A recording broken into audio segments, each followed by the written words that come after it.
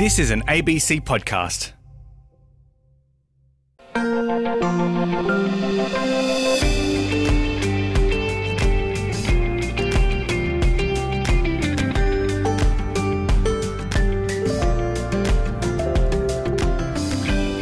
Hello there, Geraldine Dood with you, and a big welcome to Extra. It's just lovely to have your company each Monday.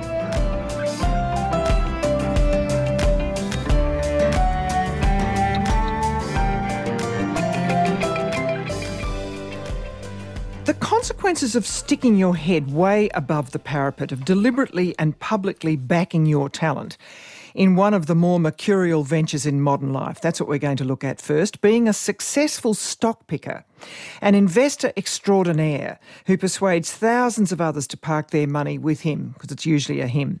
Their risk-taking can offer incredible yields in terms of fees and acclaim and trust. But when circumstances change, as they invariably do on stock exchanges, the investor kings can get burned. So can their clients. In the last couple of months, Australia's hosted a story like this of the highly successful Hamish Douglass, who's been executive chairman of the Magellan Group, which he co-founded in 2007. And the story reached a climax of sorts this week when Mr Douglass took indefinite leave to attend to his health after an annus horribilis, personally and professionally. There's now incredible effort to stabilise Magellan, with about $93 billion worth of funds under management. Many of our superannuation funds will have money placed there, as, full disclosure, I do too, in a rather small way. It's not often such a personal, tough story from this world of finance allows us some real glimpses into this curious world of stock pickers. To help us understand more and to tackle some of the unanswered questions, I'm pleased to welcome back to Saturday Extra Graham Hand, Editorial Director at Morningstar and Managing Editor at firstlinks.com.au to the program. Graham, welcome. Thanks very much, Geraldine. Good morning. What type of person is attracted to stock picking and investing at this type of level? What drives them? Yeah, what a tough business. Let me just give a bit of context that if you look at the long-term data from, say, Standard & Poor's over 10 years, that only about 20% of active equity managers, stock market managers, actually outperform the benchmark. So that's only 1 in 5 over a longer-term period. But even within those so-called winners, none of them outperform every year in that, say, 10-year period. And in fact, something like 80 to 85% of them have a 3-year period of underperformance. So everyone in this market who is successful goes through periods of underperformance. And there is a hint in that on what it takes to be successful. You know, you've got to power through those difficult periods. You've got to have resilience. You've got to be able to tell your story, and you've got to be able to convince people to stay with you when things are tough. Yes, and there's usually only, from my observation, tell me if I'm wrong, there's only about 3 in Australia at any one time who are really soaring sky high. They may get replaced, and that's what we want to talk about. But is there a certain temperament that you would say is most suited to stock picking? Is it people able to make decisions that go against the grain when everyone's rushing away, you rush in? Or is it just exceptionally cool-headed, or what? Look, the difficulty that fund managers have is it's not like being a sort of a golfer where you know if someone is 10 under par, they are a talented golfer. There is a barometer on which it can be clearly measured. And the same with like a pianist and a doctor. You can tell from the performance how well they are doing. But stock pickers are measured against the market, and the market is this emotional beast. And as you know, it responds to irrational behavior. We all see people herding together when the market rises and panic when the market falls. And yeah, you've got to be self-confident enough, you've got to be strong enough to stand against that. And, there's a lot of very talented people who can go 10 years underperforming, and you've got to stand in front of your thousands of investors every few months and explain why it looks like you're not doing very well. That takes a lot of resilience. Actually, Keir Nielsen, who was the founder of Platinum Asset Management, who was one of the three at the time with Hamish Douglass, I'd say John Sevior, who used to be at Perpetual, who actually is now at Airlie Management, Airlie Investments, that is part of the Magellan Group, from what I can glean. He said something very interesting this week, because he's stepped back now. I think he was there for a long time, extraordinary investor. Yeah. The fact is, he said, once you're in the game, you just work so hard, and it comes at a cost to relationships or health or ego. Those are the three big costs. Generally, it'll be relationships. And then if you're lucky, it won't be health. And if you're lucky, it won't be ego. But one of those things will suffer. Extraordinary quote.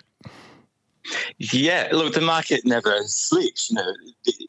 When the Australian market closes, the UK market opens. When the UK market closes, New York opens. And, of course, you've got, dozens of stock exchanges all over the world. So, you might have a quiet time on a Sunday afternoon.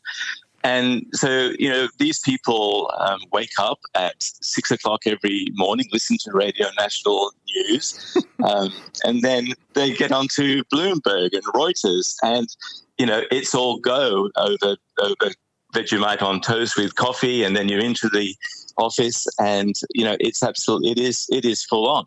And then what happens when you go on holidays? You don't lie on a beach for 2 weeks. You're watching the market. People are contacting you. It's a tough gig, and you do that for 20 years, then it's very easy to get over it.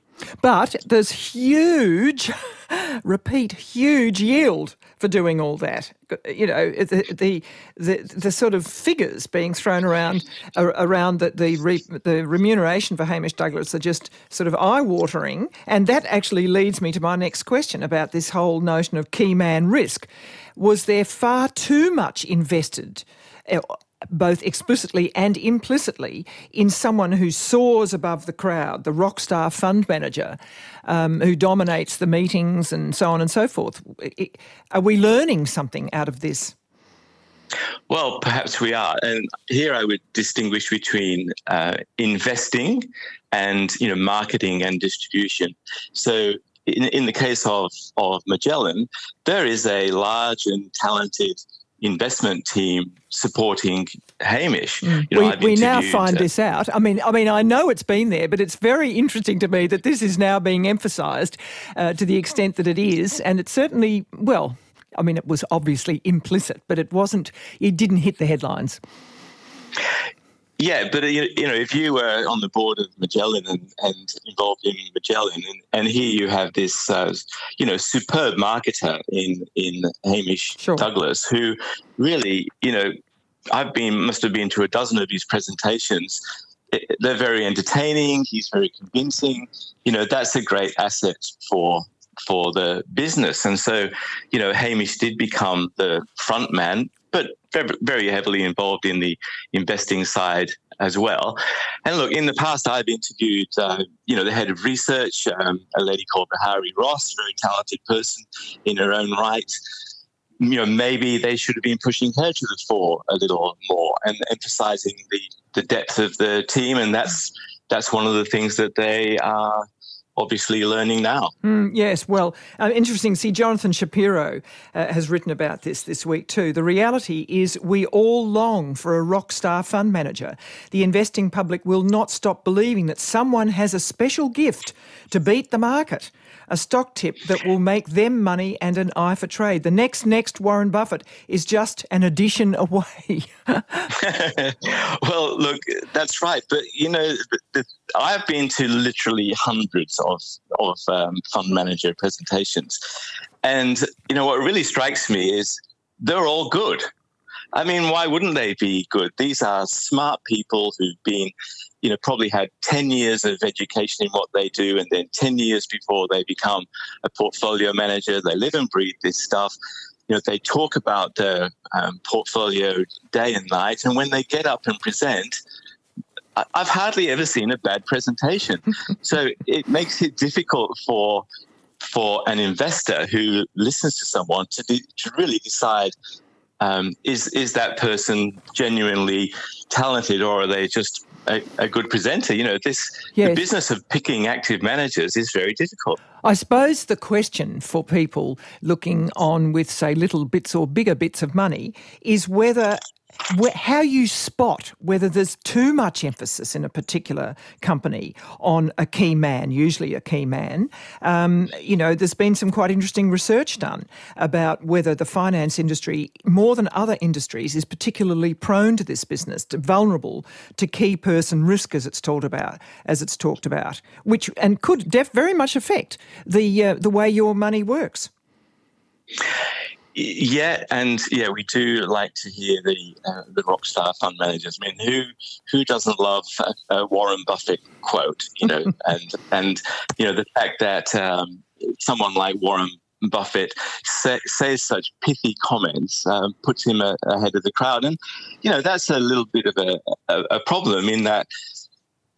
What you want from a fund manager. You'd think some of them should be introverts studying the numbers all the time, but very often that person is in the back office doing the number crunching. And we do get attracted to the rock stars. Yes, I mean, and of course, he says himself, and I'll get out after this, that Jack Ma, his bet on Jack Ma and the Alibaba, and he had no idea that the Chinese government was going to behave like it did. Well, a lot of people around the world didn't, but I wonder whether that completely rattled his confidence, because it was such a big bet, and it really did go wrong in many ways. Look, this raises a really important point, Geraldine, that very often a fund manager's style or the type of investing that they do just doesn't work at a particular moment. Now, I think a really good example is Anton Tagliaferro's Investors Mutual, who, equally well known, been in the market for 25 years. For the first 15 years, numbers versus the market were exceptionally strong. But Anton's way of picking stocks is to look at sort of traditional industrial companies, the people like Amcor and Brambles and Horizon. He is a sort of fundamental value stock picker. But in the last 5 to 10 years, the market's just been, agog with tech stories and growth stories. And so if you compare Anton's number over 3, 5, 7, and 10 years, he's behind the index. Has Anton suddenly become a worse investor? No, he's still a very talented investor. It's just his style doesn't meet the times. And what's happened in the last year with Magellan is some of the big picks, as you say, Alibaba, Netflix, Facebook, but also Netflix, exactly. Yeah. They've come back to the field a bit, or in the case of the China tech, they've been hit by China regulations. So that idea, which was working really well 2 or 3 years ago, just isn't working at the moment. That might go on for a few years. And I just say to people, if you're going to choose an active manager to manage your money, it's an 8 or 10 year decision. Just because that person has a bad 3 years, that doesn't mean they're any worse than they were when you started. It's just their style may not be working. Yes, one of my listeners has said Warren Buffett doesn't trade. He studies long-term and buys. He never trades. Well, okay. Look, thank you very much indeed, Graham. I mean, it's been an extraordinary story to watch and, very tough, no doubt, for himself. Thank you for joining us. Thanks, Geraldine. Bye. Graham Hand, the editorial director at Morningstar and managing director at firstlinks.com.au. Well, turning our attention to Hong Kong up next, struggling to maintain COVID zero.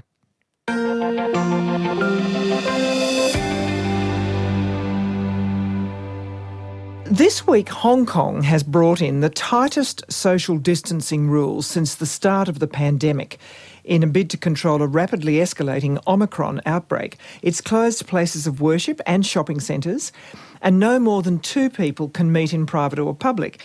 Now, to give you an idea of the numbers, there were more than 1,000 new cases this Wednesday in Hong Kong, compared with just 2 in the whole of December. But more than 2 years on from the start of the pandemic, people are starting to question how long the city can continue its strict COVID zero policy. A large Facebook group of Hong Kong mums, not usually known for posting political comments, this week accused the government of holding its citizens hostage with these new COVID measures. Now, joining me to discuss this quite complex situation in Hong Kong and whether the city and indeed mainland China have any real prospect of opening back up to the world in the near future is Tim McLaughlin. He recently wrote a piece for The Atlantic on the topic and he's based in Hong Kong. Welcome, Tim. Hi, thanks for having me. I appreciate it.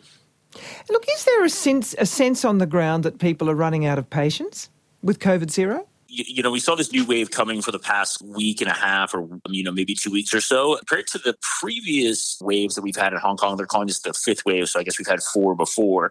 People didn't seem to be taking it quite as seriously. Last time I think when there was people urged to stay at home and to maybe, avoid going to public places and parks and things like that, people really kind of abided by it. This time there doesn't seem to really be a change in many people's habits. If you go through central Hong Kong, the last few mornings, it looks like a normal, kind of work day. And I think that stems from a number of things. I think it stems from the fact that, people have, friends or relatives maybe abroad who have seen Omicron come through their own communities and realize that it's maybe more mild variant. People obviously, compared to 2020, we know a lot more about COVID. People are, a fair number of people have vaccines. And then ultimately, I think also, as you pointed to, there's kind of a frustration here and a tiredness with dealing with these kind of lockdowns that seem to come and go, that have come and go over the past 2 years. There is a new term emerging, isn't there? Dynamic COVID zero. What does that mean exactly? Good question. Pinning down exactly the meaning of that, I think, has been a bit of a challenge. In late December, the 28th, I believe, Carrie Lam, the chief executive of Hong Kong, she put out a statement saying that the goal here was to maintain 0 infections locally, right? That we were still going for this hard kind of zero COVID goal. And that was again, late December. But then we have Chinese state media the past, week or so describing dynamic zero COVID as simply measures that would allow for some infections, but then work to mitigate them as fast as possible. So it's the balancing act. Right. And so Carrie Lam, the chief executive here, has not really explained very clearly kind of what that is. And I think that speaks to a larger issue that we might get to here, is that the messaging around COVID, what the goals are and how Hong Kong could reopen are, non-existent right now. The messaging has been fairly disastrous.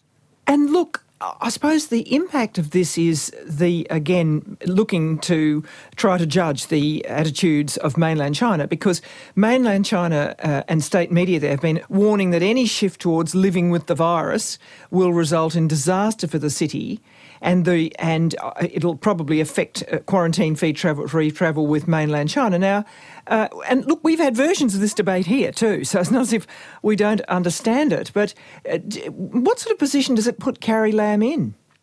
Yeah, so I think what's unique to Hong Kong is that there is not a huge amount of agency within or ability within the government to make these decisions, right? In my interviews, in statements from Carrie Lam's, executive council, which is essentially her cabinet, it's become clear that Beijing is in charge of the overall policy of handling COVID for Hong Kong, right? And so in that sense, Hong Kong is being treated much like any other mainland city, and that it needs to maintain this, very strict kind of zero COVID approach. And so it's hemmed in by that. The difficulty is that Hong Kong has a worldwide, stock market. It's an international finance center. It imports a lot of its goods and food. We've seen a few kind of sporadic shortages here and there in the last few days. So kind of how you carry that out in a city that's so connected to the world, or was so connected to the world, is proving to be very challenging. Well, look, just a couple of facts about here. Mainland China has a relatively high vaccination rate of 88%, according to the state statistics. Hong Kong's is much lower. A University of Hong Kong study found that China's Sinovac vaccine offers little protection from Omicron, and mainland China, it still has no access to mRNA vaccines, though Hong Kong does.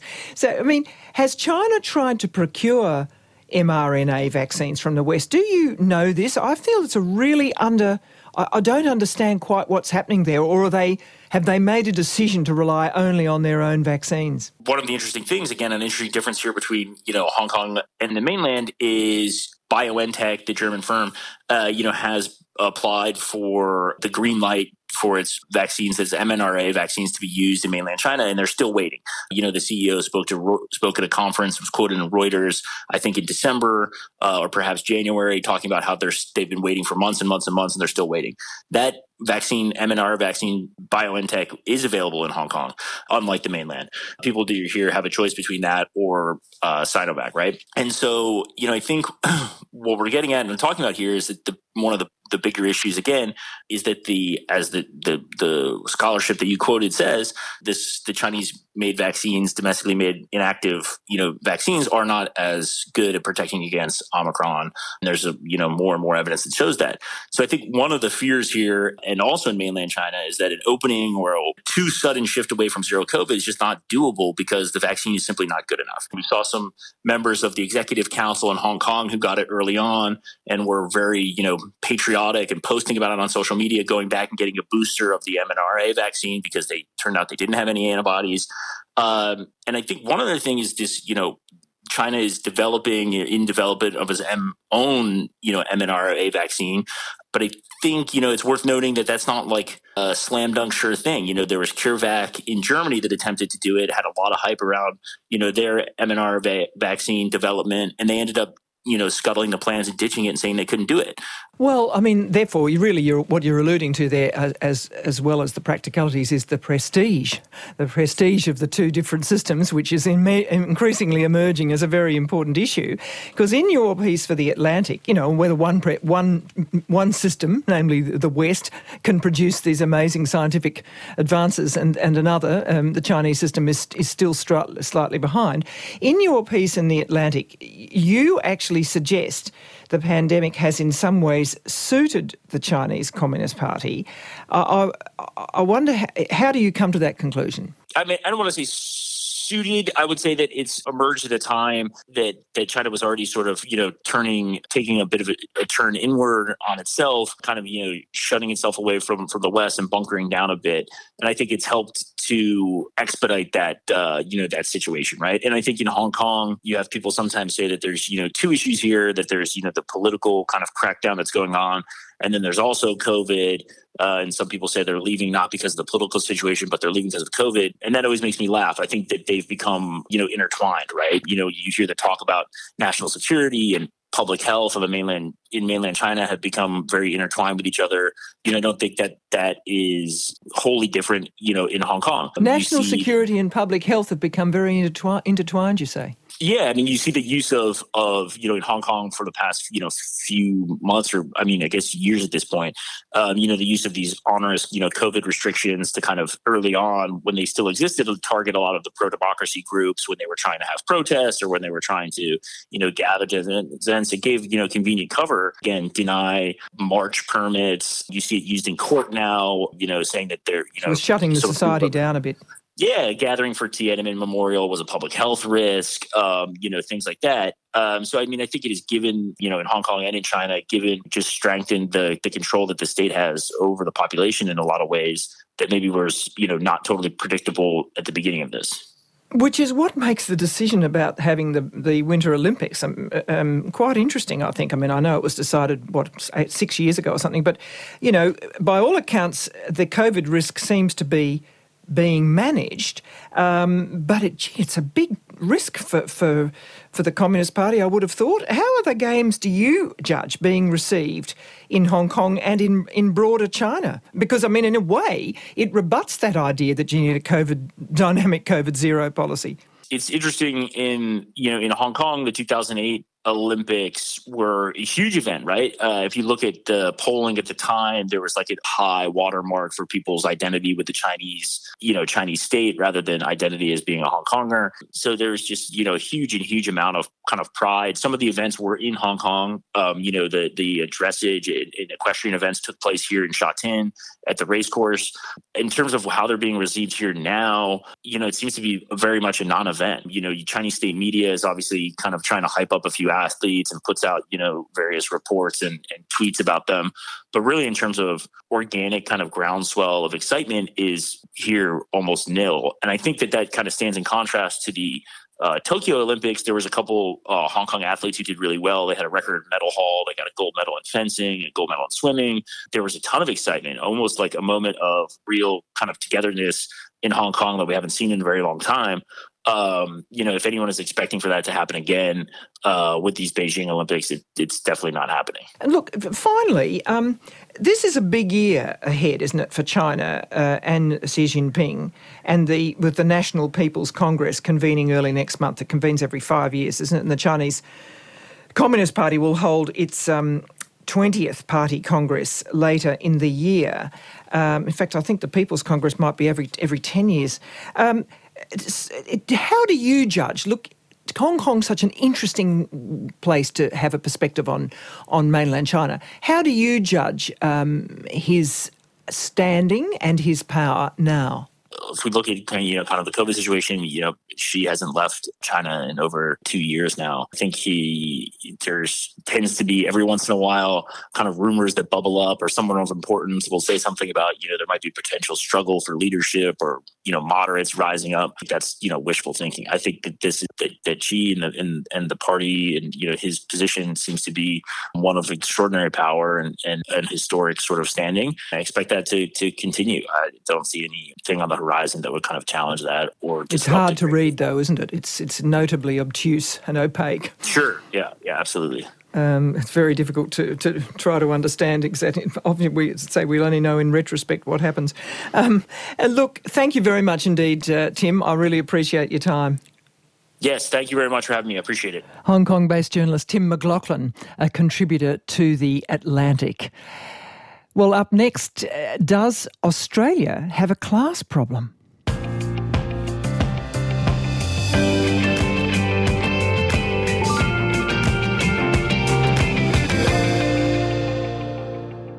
Australia is sometimes described as the lucky country, a place where everyone gets a fair go. That's our binding myth, you could say.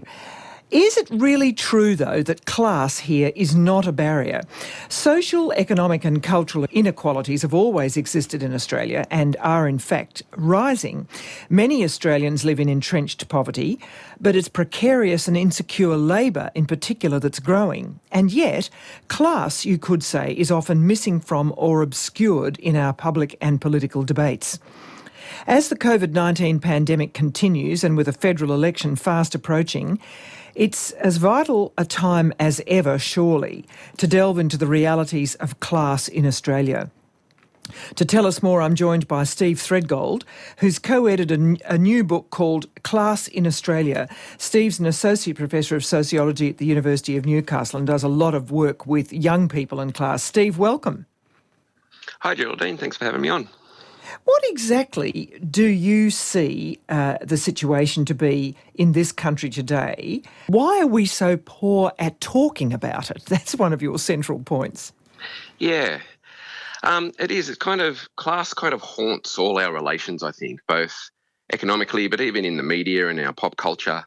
It's present, but it's kind of haunts things, and we don't really like to talk about it very much for some reason.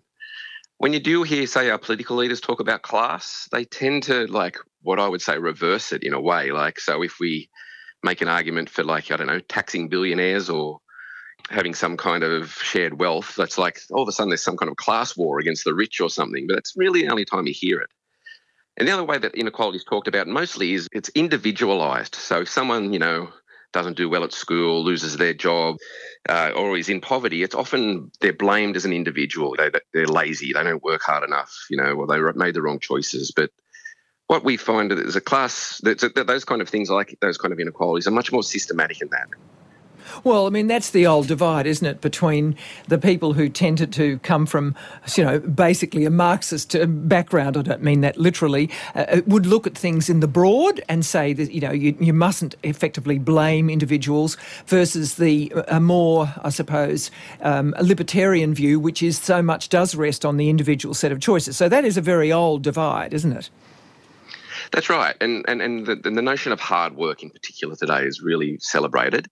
And of course, if, some people maybe work harder than others and make the right choices and all that kind of stuff matters, but people start in different places. So, you can work as hard as you want, but if you go to a school that's, a bit dodgy, doesn't have a lot of funding, it's really packed classes, no air conditioning, it's a bit of a different experience than, going to a school with, I don't know, rowing and massive football fields and air conditioning and that kind of stuff. So these things are embedded throughout our social systems. Using that example, a child can work as hard as they want, but more generally, it means that if you've got a bit of a head start by being in those kind of more privileged places, more likely to achieve. So this is where I think the language of class is really important to be brought back into public kind of consciousness, I suppose, because otherwise it seems to me that inequalities don't get the proper explanation that they need and are mostly then kind of left to the kind of blame to the individual. Before we go any further, I must ask you then about, because even the language you're using, I suppose, positions you in a way, and you say part of the problem with discussing class is that usually it reverts down to the political attitudes of the writers about class. And so, you are clearly don't like what you're seeing. We should have that on the table, shouldn't we? Yeah, well, journalistically, for instance, I'd really like to see journalists, when they're talking about various social problems, invoking class privilege more. The problem being, I suppose, and I've written about this in my own work, is that our media class tends to be quite middle class, right? So they tend not to have the experiences themselves and the emotional relations to some of the problems we're talking about. So then it's easier for them, I suppose, to leave that kind of thing out. So, but definitely I think starting to think a little bit more about these wide social problems that we have, rising inequalities, huge precarity in the labour market, particularly. And what's interesting about that too is precarity is rising up the class system into the middle classes. And so if we can think about these things on a more systematic basis like that, I think the public will be better informed about what's going on. It's very much a book of sociology. There's quite a lot of sociology jargon in this. It's not a sort of a simple little, storytelling, but you do cite some very interesting things that are worthwhile thinking about. For instance, the TV program Struggle Street, which on SBS, you say, showed a lot about class and its confusions. I think one of your writers talks about this. How do you see, or how do you explain, in your words, what it tended to show? Well, yeah, Penny Rossiter from the University of Western Sydney wrote that chapter, and it's a really interesting chapter. And what she talks about in this is the way that something like poverty is framed on our television shows is really important. And so in that chapter, for instance, she talks even about some of the different techniques of the way that cameras linger on things and the way that the various kind of things that represent people, like garbage or their house or something, is kind of stands in and invokes emotion in the watcher that may not really be a reality of the situation of that person. It also sort of tends to say, I think, sorry to interrupt you, but it tends to say, thank God I'm not there. Yeah, definitely. When we're consuming that really as a form of entertainment as much as a documentary, people watch those things in different ways. So there's definitely a case of that as well. But what I think the point is, and I've kind of written about this myself in the past as well, is that, again, a lot of the voiceover, a lot of the contextual parts of those shows tend to elide the more structural things that are going on and focus on the kind of messiness and struggles of the day-to-day life. Now, it's really important that stuff gets represented. But again, when it's kind of seems to be all about Johnny made the wrong choice in high school or whatever, and then this is where he's at, that to me kind of then becomes a problematic representation. there's quite a bit about how the middle class draws away from maybe their own origins in the working class and so on, and then thinks, again, the relief for being away from it, and then the standing back and looking, and then the distance between, say, people in the middle class and people perceived to be in the working class. And someone like Jacqui Lambie cuts right through that and speaks so much from the heart about what she has gone through and makes it very vivid, which is a very interesting role she plays. Absolutely. And she is a person that seems to speak often about the views of the disadvantaged, and she's experienced that herself. Others, people on the left criticise her for many other kinds of views. But again, the class relation here in terms of the way that Jacqui's represented in the media, the piss taken out of her a lot, in terms of the way she speaks. She doesn't speak like a private school person. Sean McAuliffe has taken, has whole characters based around that kind of stuff. So the class relation and the class analysis of someone like Jacqui is quite complex, because she's a very rare instance of someone from a relatively disadvantaged background with a voice in the Australian public sphere. But beyond when she gets to speak for herself, much of the writing and talking and representations of her tend to be parodies. Well, look, that's so interesting. I was thinking about the work you've done yourself, as you explain, researching the terms bogan and hipster as opposite ends of the spectrum, and what these terms tell us about class. Now, why are they so problematic for you? Yeah, well, they're very interesting ways, because I think they're kind of Clayton's class categories, if you know what I mean. Remember the kind of Clayton's drink, the drink you have when you're not having a drink because it didn't have alcohol in it? They kind of ways that do allow us, and ways that class are represented and spoken about in the public sphere without really talking about class. And the chapter by Deb Waugh and Keith Jacobs and Henry Paternoster in our book do this, and also I've written about it in another book. Bogan has tended to stand in for, kind of vulgar working class tastes. Hipster is kind of ironic middle class consumer cultures. And throughout the kind of 2000s, there's been so much written about those two figures in the media. And they tend to, again, stand in for those things. But what's interesting about those things is that the hipster has often been written about as a quite ironic, almost playful figure, and the bogan tends to elicit much more kind of denigration. And I think the reason for that, again, is if you do a class analysis of who's writing, is, again, our media classes tend to be quite well-educated, probably have tastes that overlap a lot with the hipster. And so the problem of the hipster tends to be seen a little bit more ironically. A lot of the writing about the hipster was kind of playful and joking, whereas the bogan is generally invoked to kind of say that person's vulgar, that VB drinking person, who drives the Commodore, are doing things wrong. They don't have any taste. They live in these big houses and, have big TVs and do all the wrong things, as opposed to, my kind of middle class lifestyle. But yeah, and what's other interesting as well is the hipster's kind of this global figure, like it's used around the world, particularly in the West, where different countries have different versions of the bogan. There's the chav in the UK and the redneck or whatever in the US. They tend to have more specific versions. But yeah, what does happen with these figures is they change over time, but they become representational of cultural aspects of class, particularly around taste. And then by using those figures, you don't need to say, working class people are this. You can kind of invoke the bogan, and it kind of stands in for that kind of thing, I suppose. Look, yeah. Can I just? I thought you might make more, and you have a bit, and very interestingly, but about education. That it complicates a lot of these neat assumptions. I mean, people like David Runciman, I'm always going on about this with his, Talking Politics podcast. He just thinks it is the great divide, and it determines so much educationally, economically, in terms of assessment. And you say that there's a lot of sort of perceived moral virtue wrapped up in the middle classing of people, often associated with education, and then they really do, without even necessarily recognising it, can start to consider themselves very differently. Now, do you think that is a process very much underway in Australia? Definitely, yeah. Now we have some really good analysis of class in education in Australia, and education is a kind of field of study where class has been really, I think, well used to elicit what's going on. So certainly in very simple things like the private-public divide and the levels of funding that go on there.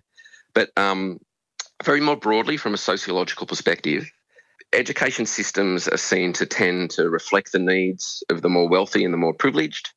And then like schools and teachers reflect those values. So people from disadvantaged backgrounds almost have to come into those systems and learn to be someone else.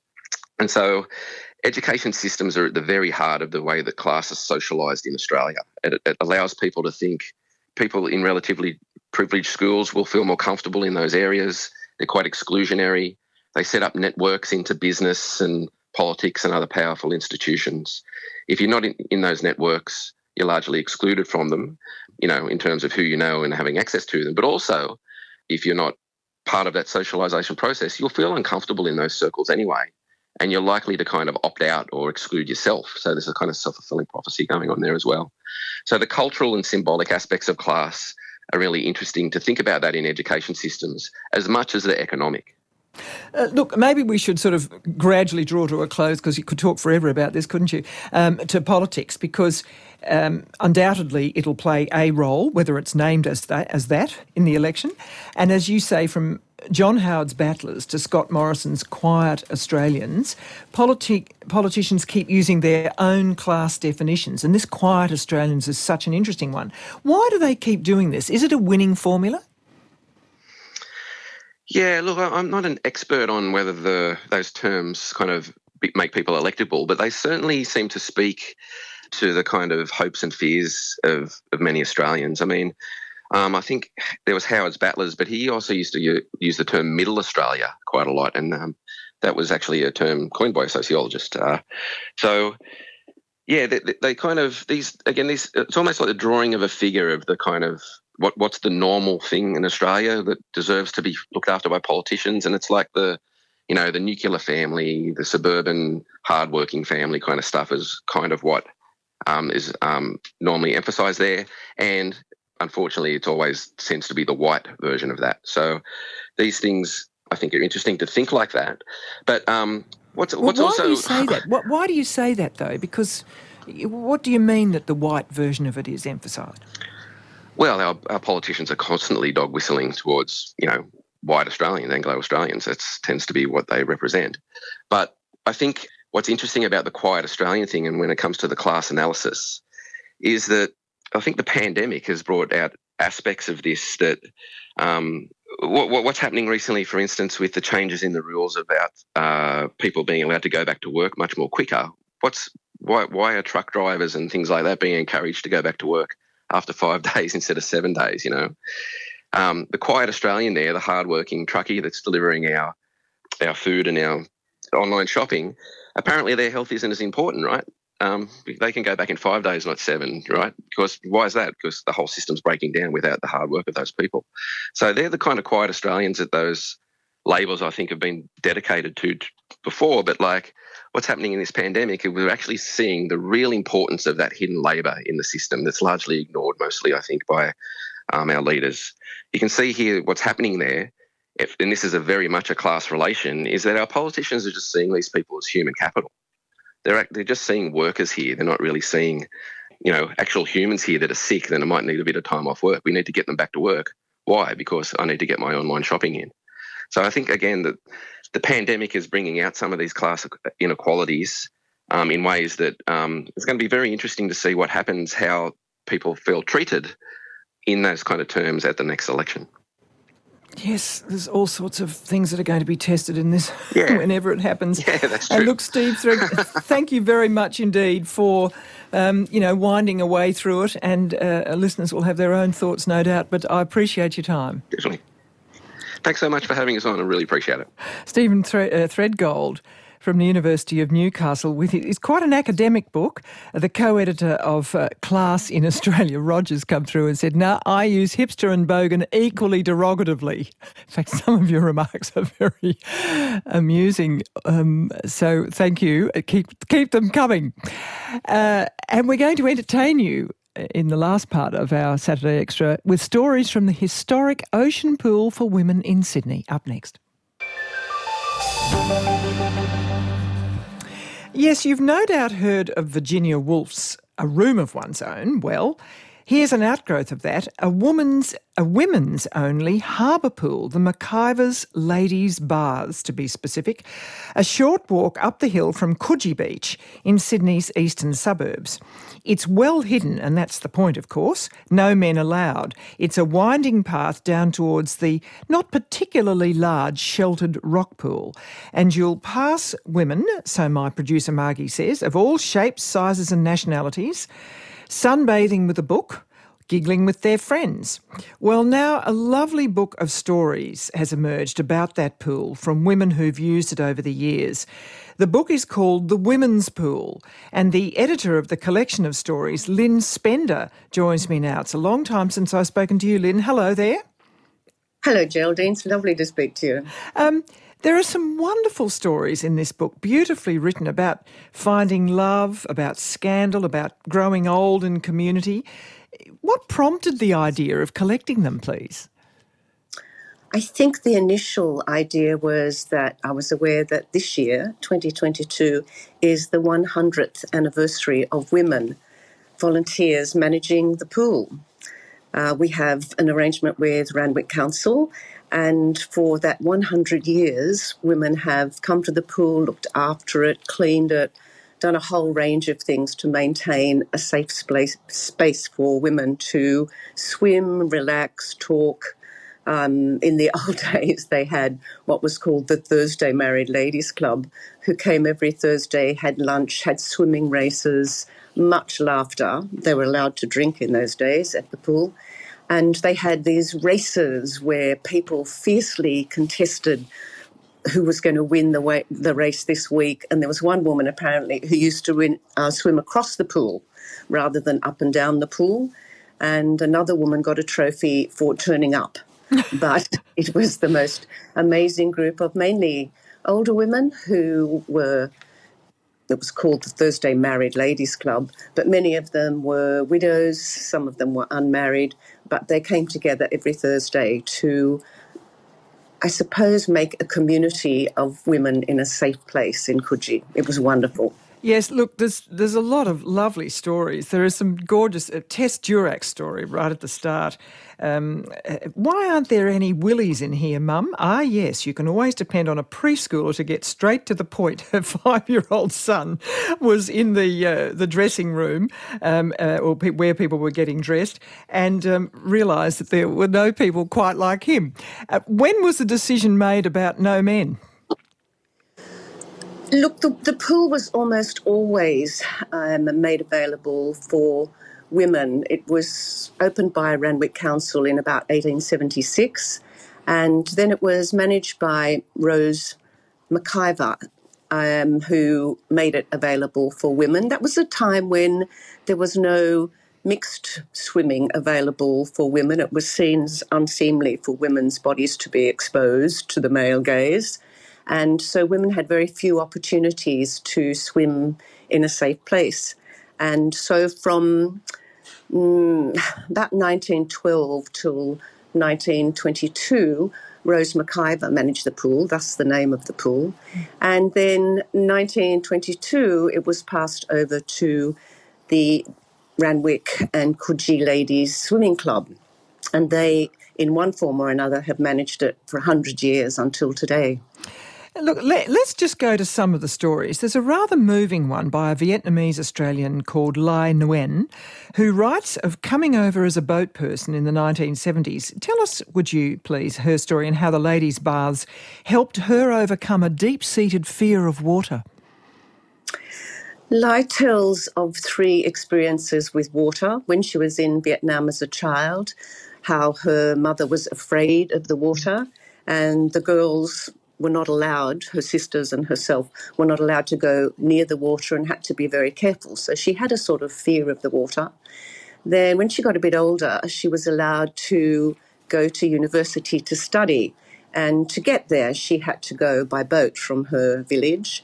And the water then opened up an amazing vista of places she'd never been before. So she did go to university. And then because of the political situation, she and her cousin got onto a boat to come to Australia as one of those famed Vietnamese boat people. It was terrifying. They had to hide under covers till they got out into the ocean sea. It was a leaky boat. It was old. There were pirates. They had no idea that they'd survive. Anyway, finally they did, and they got to Australia, and she started a life here, embodying what we know sort of as stories, but in reality, she sewed at home to raise her 2 sons. She got cancer, and her doctor told her that it might be good for her to move to the seaside and to have salt water. So she came to Coogee, but of course she couldn't swim. She was terrified of the water. She tried swimming lessons, but they didn't work. And somebody said, why don't you go to the women's pool? They have swimming there. So she then tells the story, very amusingly, of learning to swim at the women's pool, and how one day she was there and she had a rubber ring around and flippers on and goggles. She said she used to call them snoggles. And the ladies at the pool laughed at her, but kindly, she says. And they helped me with my English. So she's out there one day and she actually lets her feet off the ground and starts moving. And then she finds she can't put her feet back on the ground because she's got a rubber ring around her. But eventually one of the women at the pool takes her on, teaches her to swim, and at 56 she was able to swim unassisted at the women's pool. And she's still there and she's delightful, and she brings food for people, beautifully cooked Vietnamese food. She makes masks for us. She's the most wonderful person. My goodness, what a story. Oh, gosh, I've got to choose now because we haven't got a lot of time left. We can't leave out the 2 great early female Olympians, Minna Wiley and Fanny Durack. They trained at the 30-metre pool because they couldn't go to the other public pools. Is that right? Well, they could go to Wiley's. Minna Wiley's dad ran Wiley's pool, but the time for women was so restricted that they found it easier just to go to the women's pool, and they trained there. And after much kerfuffle, they were allowed to go to the 1912 Olympics in Stockholm, first women swimmers to go from Australia to an Olympics, and they won the 100 metres gold and silver medals and became Australia's first women sporting heroes, really. So there's a really interesting story about them. And I got onto this book in part because I had read the PhD of a young woman called Grace Barnes, and she had written it in search of Minna Wiley. And much of the PhD talked about women's bodies and how for the first time in the early 20th century, women were allowed to take off their corsets and their crinolines and their buttons and collars and feel free in water, many of them for the first time, many of them realising that their bodies were nowhere near as weak as they'd been led to believe.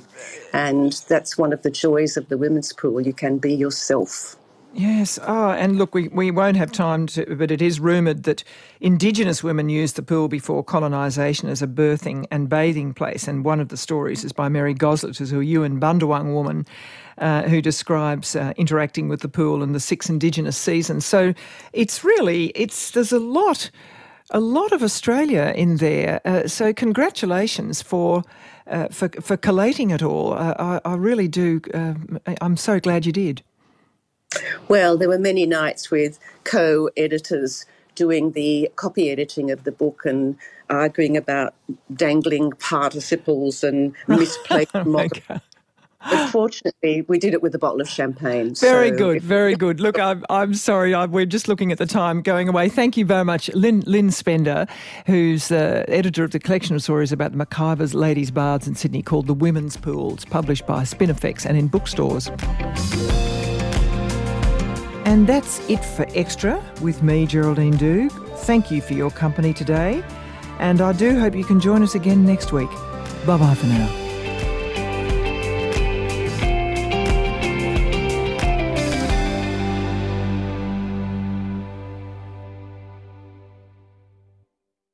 You've been listening to an ABC podcast. Discover more great ABC podcasts, live radio, and exclusives on the ABC Listen app.